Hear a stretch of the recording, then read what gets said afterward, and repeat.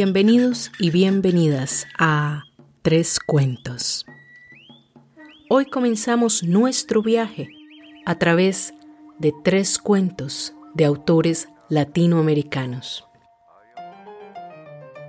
El cuento de hoy nos llega desde las playas tropicales caribeñas de la República Dominicana, un país que comparte el territorio de la isla de la Española con Haití. Santo Domingo, la capital de la República Dominicana, fue el primer asentamiento europeo en las Américas y fue fundada en 1496, solo 4 años después de que Cristóbal Colón pusiera pie en la isla. La fuente de este cuento fue el libro Cuentos escritos en el exilio por Juan Bosch, publicado por Alfa y Omega. 3 Cuentos, el podcast literario dedicado a las narrativas tradicionales latinoamericanas, es apoyado en parte por la Asociación Nacional de las Artes y Culturas Latinas, la Fundación Andrew W. Mellon, la Fundación Ford, la aerolínea Southwest y la Fundación CERNA, a través de una beca del Fondo de Programas de Becas de Arte de NALAC. Igualmente, 3 Cuentos es apoyado en parte por una beca de Alternate Roots.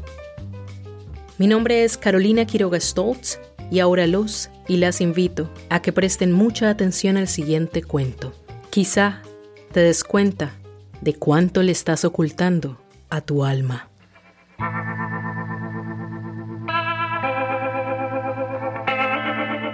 La bella alma de Don Damián, por Juan Bosch. Don Damián entró en la inconsciencia rápidamente, a compás con la fiebre que iba subiendo por encima de 39 grados. Su alma se sentía muy incómoda, casi a punto de calcinarse, razón por la cual comenzó a irse recogiendo en el corazón. El alma tenía infinita cantidad de tentáculos, como un pulpo de innúmeros pies, cada uno metido en una vena y algunos sumamente delgados metidos en vasos. Poco a poco fue retirando esos pies, y a medida que iba haciéndolo, Don Damián perdía calor y empalidecía. Se le enfriaron primero las manos, luego las piernas y los brazos. La cara comenzó a ponerse atrozmente pálida, cosa que observaron las personas que rodeaban el lujoso lecho.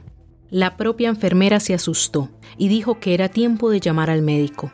El alma oyó esas palabras y pensó: hay que apresurarse, o viene ese señor y me obliga a quedarme aquí hasta que me queme la fiebre. Empezaba a clarear. Por los cristales de las ventanas entraba una luz lívida que anunciaba el próximo nacimiento del día. Asomándose a la boca de Don Damián, que se conservaba semiabierta para dar paso a un poco de aire, el alma notó la claridad y se dijo que si no actuaba pronto, no podría hacerlo más tarde, debido a que la gente le vería salir y le impediría abandonar el cuerpo de su dueño. El alma de Don Damián era ignorante en ciertas cosas. Por ejemplo, no sabía que una vez libre, resultaba totalmente invisible. Hubo un prolongado revuelo de faldas alrededor de la soberbia cama donde yacía el enfermo, y se dijeron frases atropelladas que el alma no atinó a oír, ocupada como estaba en escapar de su prisión. La enfermera entró con una jeringa hipodérmica en la mano, y en ese momento clamó la voz de la vieja criada. ¡Ay, Dios! ¡Dios mío, que no sea tarde! Pero era tarde. A un mismo tiempo, la aguja penetraba en un antebrazo de Don Damián, y el alma sacaba de la boca del moribundo sus últimos tentáculos. El alma pensó que la inyección había sido un gasto inútil. En un instante se oyeron gritos diversos y pasos apresurados. Y mientras alguien, de seguro la criada, porque era imposible que se tratara de la suegra o de la mujer de Don Damián, se tiraba aullando sobre el lecho. El alma se lanzaba al espacio, directamente hacia la lujosa lámpara de cristal de Bohemia que pendía del centro del techo. Allí se agarró con suprema fuerza y miró hacia abajo. Don Damián era ya un despojo amarillo, de facciones casi transparentes y duras como el cristal. Los huesos del rostro parecían haberle crecido y la piel tenía un brillo repelente. Junto a él se movían la suegra, la señora y la enfermera. Con la cabeza hundida en el lecho sollozaba la anciana criada. El alma sabía a ciencia cierta lo que estaban sintiendo y pensando cada una, pero no quiso perder tiempo en observarlas. La luz crecía muy deprisa y ella temía ser vista allí donde se hallaba, trepada en la lámpara, agarrándose con indescriptible miedo. De pronto, vio a la suegra de don Damián tomar a su hija de un brazo y llevarla al pasillo. Allí le habló con acento muy bajo, y aquí las palabras que oyó el alma. No vayas a comportarte ahora como una desvergonzada. Tienes que demostrar dolor. Cuando llegue gente, mamá. No, desde ahora. Acuérdate que la enfermera puede contar luego. En el acto, la flamante viuda corrió hacia la cama como una loca diciendo: ¡Damián! ¡Ay, Damián mío! ¡Ay, mi Damián! ¿Cómo podré yo vivir sin ti, Damián de mi vida?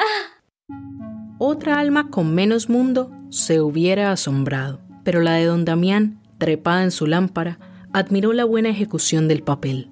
El propio don Damián procedía así en ciertas ocasiones, sobre todo cuando le tocaba actuar en lo que él llamaba la defensa de mis intereses. La viuda lloraba ahora defendiendo sus intereses. Era bastante joven y agraciada. En cambio, don Damián pasaba de los 60. Ella tenía un novio cuando él la conoció, y el alma había sufrido ratos muy desagradables a causa de los celos de su ex dueño. El alma recordaba ciertas escenas, hacía por cierto pocos meses, en la que la mujer dijo: No puedes prohibirme que le hable. Tú sabes que me casé contigo por tu dinero. A lo que don Damián había contestado que con ese dinero él había comprado el derecho a no ser puesto en ridículo. La escena fue muy desagradable, con intervención de la suegra y amenazas de divorcio. En suma, un mal momento, empeorado por la circunstancia de que la discusión fue cortada en seco debido a la llegada de unos muy distinguidos visitantes a quienes marido y mujer atendieron con encantadoras sonrisas y maneras tan finas que solo ella, el alma de don Damián, apreciaba en todo su real valor. Estaba el alma allá arriba, en la lámpara, recordando tales cosas, cuando llegó a toda prisa un sacerdote. Nadie sabía por qué se presentaba tan a tiempo, puesto que todavía no acababa de salir el sol del todo, y el sacerdote había hecho visita durante la noche. Vine porque tenía el presentimiento, porque temía que don Damián diera su alma sin confesar. A lo que la suegra del difunto, llena de desconfianza, preguntó: Pero, ¿no confesó anoche, padre? Aludía a que durante cerca de una hora el ministro del Señor había estado encerrado a solas con don Damián, y todos creían que el enfermo había confesado, pero no había sucedido eso. Trepada en su lámpara, el alma sabía que no, y sabía también por qué había llegado el cura. Aquella larga entrevista solitaria había tenido un tema más bien árido, pues el sacerdote proponía a don Damián que testara dejando una importante suma para el nuevo templo que se construía en la ciudad. Y don Damián quería dejar más dinero del que se le solicitaba, pero destinado a un hospital. No se entendieron, y al llegar a su casa, el padre notó que no llevaba consigo su reloj. Era prodigioso lo que le sucedía al alma. Una vez libre, eso de poder saber cosas que no habían ocurrido en su presencia, así como adivinar lo que la gente pensaba e iba a hacer. El alma sabía que el cura se había dicho: Recuerdo haber sacado el reloj en casa de don Damián para ver qué hora era. Seguramente lo he dejado allá.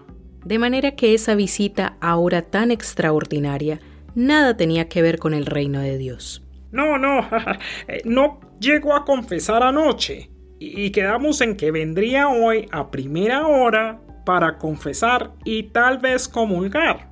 He llegado tarde, es gran lástima, dijo, mientras movía el rostro hacia los rincones y las doradas mesillas, sin duda con la esperanza de ver el reloj en una de ellas. La vieja criada, que tenía más de 40 años atendiendo a don Damián, levantó la cabeza y mostró 2 ojos enrojecidos por el llanto. Que Dios me perdone. No necesitaba confesarse. Un alma muy bella tenía don Damián. Diablos, Eso sí era interesante. Jamás había pensado el alma de don Damián que fuera bella. Su amo hacía ciertas cosas raras y como era un hermoso ejemplar de hombre rico y vestía a la perfección y manejaba con notable oportunidad su libreta de banco, el alma no había tenido tiempo de pensar en algunos aspectos que podían relacionarse con su propia belleza o su propia fealdad. Por ejemplo, recordaba que su amo le ordenaba sentirse bien cuando tras laboriosas entrevistas con el abogado, don Damián hallaba la manera de quedarse con la casa de algún deudor, y a menudo ese deudor no tenía dónde ir a vivir después. O cuando la influencia de piedras preciosas o dinero para los estudios o para la salud de una madre enferma garantizaban que una linda joven de los barrios obreros accediera a visitar cierto lujoso departamento que tenía don Damián. ¿Pero era el alma bella o fea? Desde que logró desasirse de las venas de su amo hasta que fue objeto de esa mención por parte de la criada, había pasado, según cálculo del alma, muy corto tiempo, y probablemente era mucho menos lo que ella pensaba. Todo sucedió muy deprisa y además de manera muy confusa. Ella sintió que se cocinaba dentro del cuerpo del enfermo y comprendió que la fiebre seguiría subiendo. Antes de retirarse, mucho más allá de la medianoche, el médico lo había anunciado. Había dicho: puede ser que la fiebre suba al amanecer. En ese caso hay que tener cuidado. Si ocurre algo, llámenme. ¿Iba ella a permitir que se le horneara? Se hallaba con lo que podría denominarse su centro vital muy cerca de los intestinos de don Damián, y esos intestinos despedían fuego. Perecería como los animales horneados, lo cual no era de su agrado. Pero en realidad, ¿cuánto tiempo había transcurrido desde que dejó el cuerpo de don Damián? Muy poco, puesto que todavía no se sentía libre del calor a pesar del ligero fresco que el día naciente esparcía y lanzaba sobre los cristales de Bohemia del que se hallaba sujeta. Pensaba que no había sido violento el cambio de clima entre las entrañas de su exdueño y la cristalería de la lámpara, gracias a lo cual no se había resfriado. Pero con o sin cambio violento, ¿qué había de las palabras de la criada? Un alma muy bella tenía don Damián. La vieja sirvienta era una mujer veraz, que quería a su amo porque lo quería, no por su distinguida estampa, ni porque él le hiciera regalos. Pero al alma no le pareció tan sincero lo que oyó a continuación. Claro que era una bella alma la suya, corroboraba el cura. Oh, bella era poco, señor, aseguró la suegra. El alma se volvió a mirar y vio cómo, mientras hablaba, la señora se dirigía a su hija con los ojos. En tales ojos había a la vez una orden y una imprecación. Parecía decir: rompí a llorar ahora mismo, idiota. No vaya a ser que el señor cura se dé cuenta de que te ha alegrado la muerte de este miserable. La hija comprendió en el acto el mudo y colérico lenguaje, pues a seguidas prorrumpió en dolorosas lamentaciones. Jamás, jamás hubo alma más bella que la suya. El alma no pudo más. Estaba sacudida por la curiosidad y por el asco. Quería asegurarse sin perder un segundo de que era bella y quería alejarse de un lugar donde cada quien trataba de engañar a los demás. Curiosa y asqueada, pues, se lanzó desde la lámpara en dirección hacia el baño, cuyas paredes estaban cubiertas por grandes espejos. Calculó bien la distancia para caer sobre la alfombra, a fin de no hacer ruido. Además de ignorar que la gente no podía verla, el alma ignoraba que ella no tenía peso. Sintió gran alivio cuando advirtió que pasaba inadvertida y corrió desolada a colocarse frente a los espejos. ¿Pero qué estaba sucediendo, gran Dios?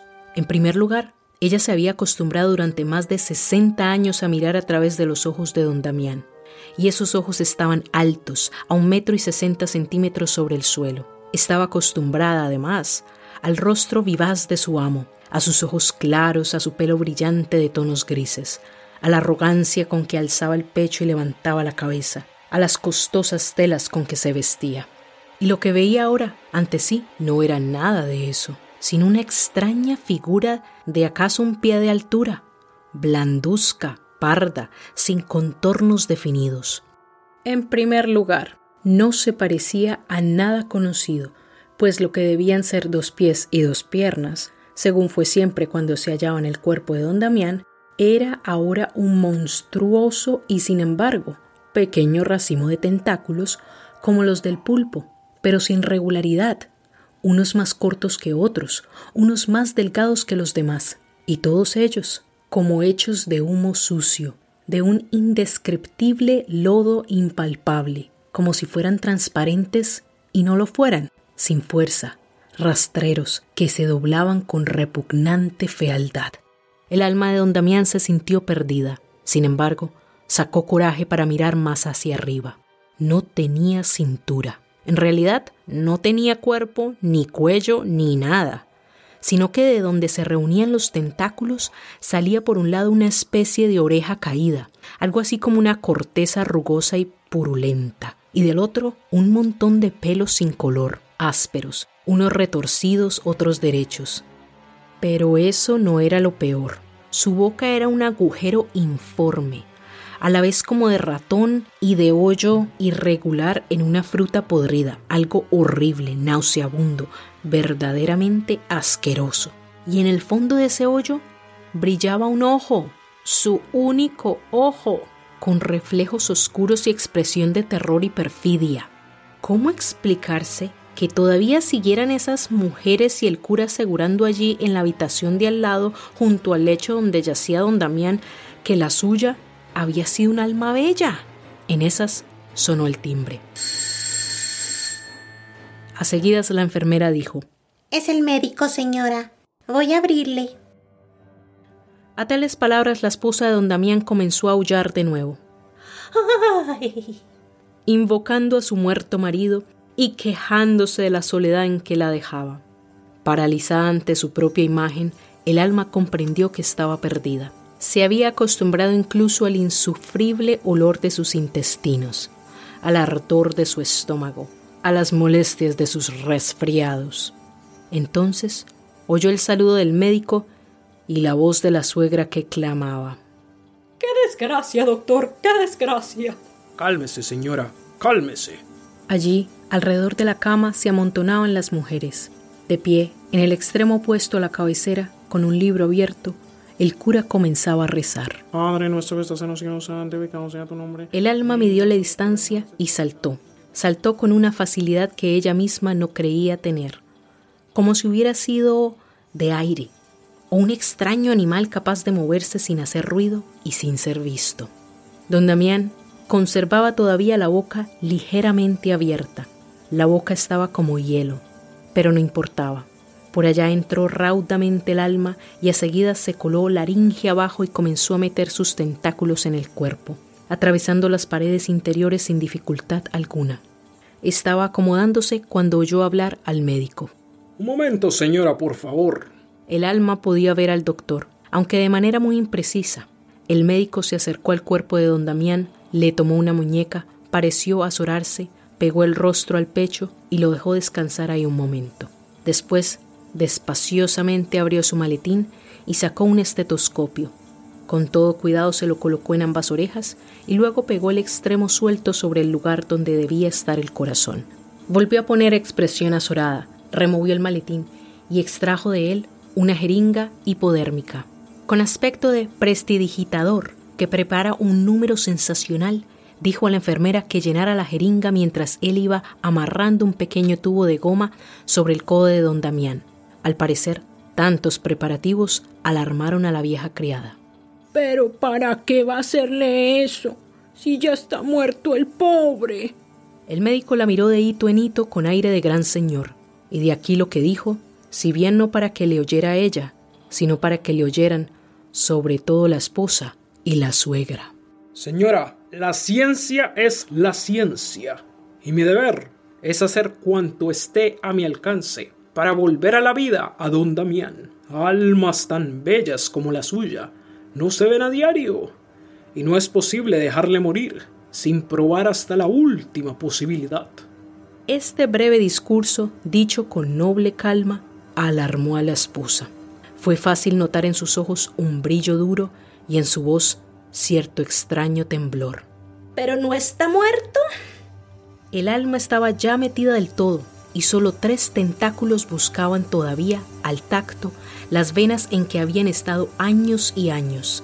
La atención que ponía en situar esos tentáculos donde debían estar no le impidió, sin embargo, advertir el acento de intriga con que la mujer hizo la pregunta.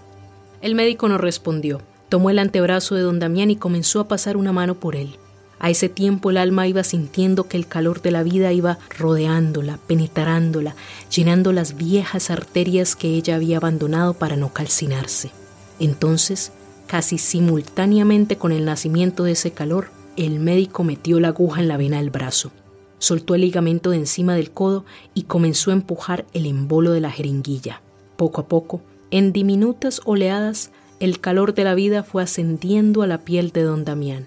¡Milagro, señor! ¡Milagro!, barbotó el cura.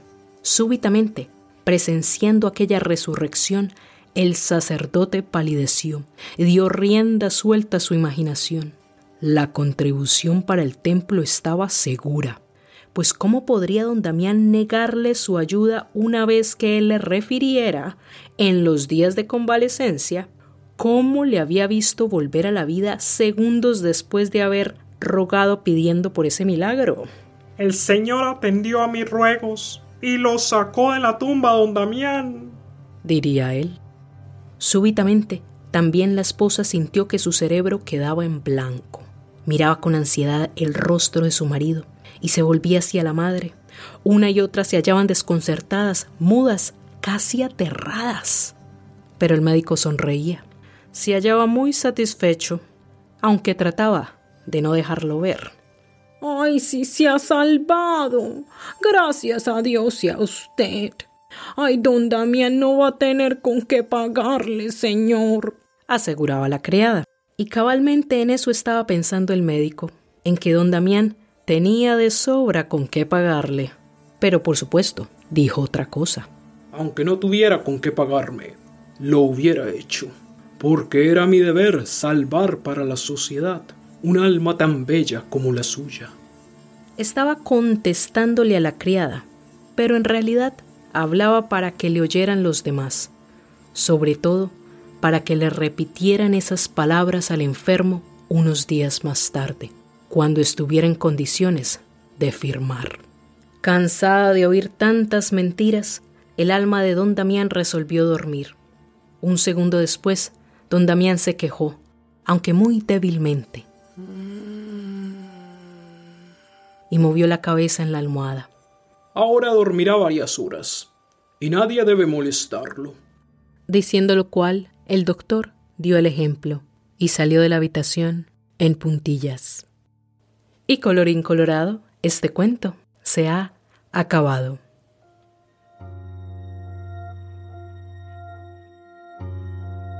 Muy bien, mis queridos oyentes, hablemos. Este cuento me recuerda a aquellos hombres ricos que en busca de sus propios intereses no solo han acumulado poder a expensas de otros, pero han logrado rodearse de un montón de parásitos y al mismo tiempo conseguir el amor o la lealtad de los más pobres. Es por eso que hoy no hablaremos del autor del cuento, Juan Bosch, ni analizaremos los diferentes aspectos sociales de la historia. Por el contrario, hablaremos del muy conocido dictador dominicano Rafael Leónidas Trujillo Molina, también conocido como el Jefe o el Benefactor, quien inició su gobierno en 1930 y continuó hasta su asesinato en 1961. De forma directa, Trujillo gobernó la República Dominicana desde 1930 hasta el 38 y de nuevo del 42 al 52, y de forma indirecta entre los periodos intermedios, es decir, que cuando no era cabeza de Estado, tenía una marioneta que le hacía los mandados. Trujillo, al igual que don Damián, el personaje de la historia, fue amado por algunos, odiado por otros y temido por muchos. El régimen de Trujillo no se basó puramente en la represión, sin embargo, con el tiempo eso fue lo que acabó haciendo. Ideológicamente, Trujillo se mostraba como aquel que había forjado la nación dominicana. Era el constructor del Estado y el defensor de los intereses económicos de la nación. Pero eso es exactamente lo que muchos dictadores hacen. Si bien es cierto que con él el país tuvo por primera vez el periodo más largo en su historia donde no fueron atacados u ocupados por otro país, como lo habían sido en el pasado por España, Estados Unidos y Haití. Trujillo construyó sobre la antipatía hacia Haití, un nacionalismo que apelaba a las tradiciones hispanas y a los valores católicos. Quizá para algunos eso suena familiar, la estrategia de que de la noche a la mañana convertimos a los acérrimos enemigos en los mejores amigos. Y a los vecinos de toda la vida los convertimos en el foco del odio. En los años 30 especialmente, Trujillo articuló una visión de disciplina, trabajo, paz, orden y progreso. Con el tiempo, estos valores acabaron haciendo parte de una gran escala de obras públicas, proyectos de construcción, especialmente mientras la nación salía de la Gran Depresión de los años 30. Y esto en particular hizo que Trujillo ganara respeto en gran parte de la población. Igualmente, ganó el apoyo al presentarse como un mesías, la cual es una táctica usada por la mayoría de los dictadores.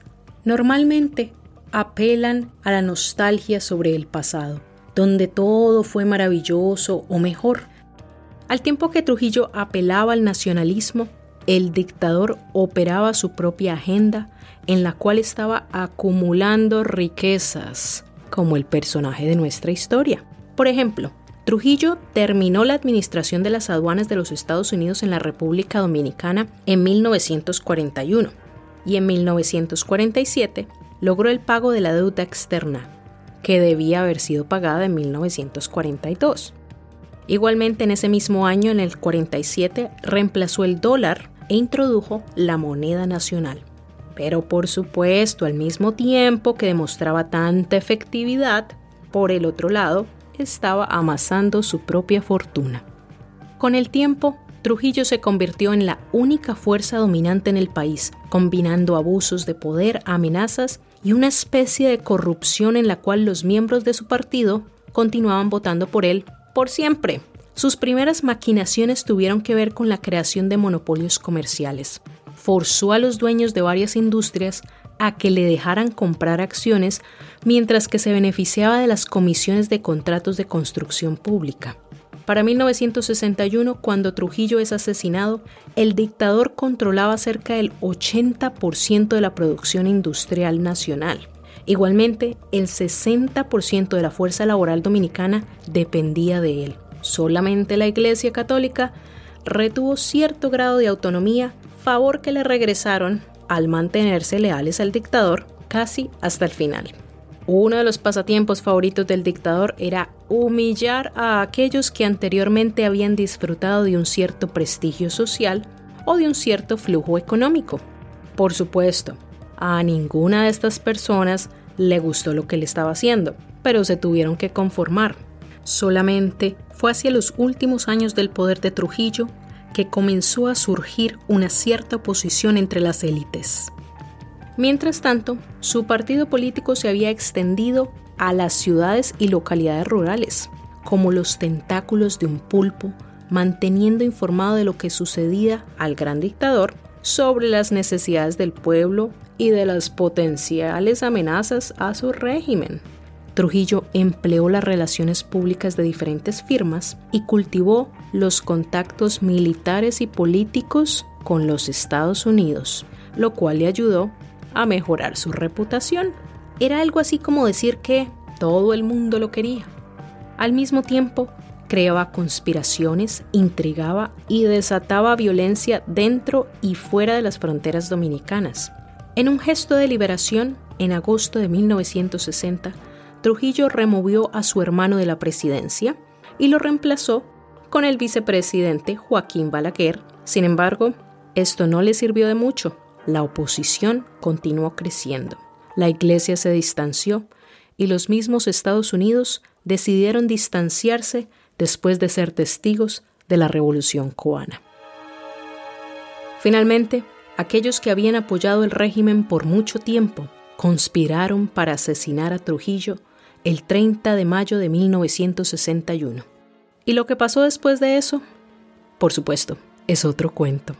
Mientras tanto, los voy a dejar con un poema de Pablo Neruda, dedicado a los dictadores. Ha quedado un olor entre los cañaverales, una mezcla de sangre y cuerpo, un penetrante pétalo nauseabundo. Entre los cocoteros, las tumbas están llenas de huesos demolidos, de estertores callados. El delicado sátrapa conversa con copas, cuellos y cordones de oro. El pequeño palacio brilla como un reloj y las rápidas risas enguantadas atraviesan a veces los pasillos y se reúnen a las voces muertas y a las bocas azules frescamente enterradas. El llanto está escondido como una planta cuya semilla cae sin cesar sobre el suelo y hace crecer sin luz sus grandes hojas ciegas. El odio se ha formado escama a escama, golpe a golpe, en el agua terrible del pantano, con un hocico lleno de légamo y silencio. Y eso es todo por hoy. 3 Cuentos les dice que imaginen por un momento que su alma se puede ver reflejada en un espejo. Estoy segura de que aún tienen tiempo para mejorarla. En el siguiente episodio de Autores Latinoamericanos, conoceremos a unos gnomos muy contrariados al saber que los seres humanos han osado falsificar la preciosa piedra de rubí, la cual es el orgullo de estos seres subterráneos. Sí, señores y señoras, en nuestro siguiente episodio tendremos al inigualable Rubén Darío. Y por supuesto, continuaremos dándole una revisada a la política de nuestros países, en particular de Centroamérica. Hasta el siguiente cuento. Adiós, adiós. 3 Cuentos es un ejercicio de adaptación e investigación creativa. Este podcast fue producido, grabado y editado por Carolina Quiroga Stoltz. Recuerda, sigue a 3 Cuentos en Facebook, iTunes, Buzzsprout, iVoox o donde sea que nos encontraste. La música y los efectos de sonido fueron descargados de la biblioteca de audio de YouTube y de freesound.org. La lista de créditos por canción y las fuentes de investigación las puedes encontrar en la transcripción. Nos escuchamos pronto. Adiós, adiós.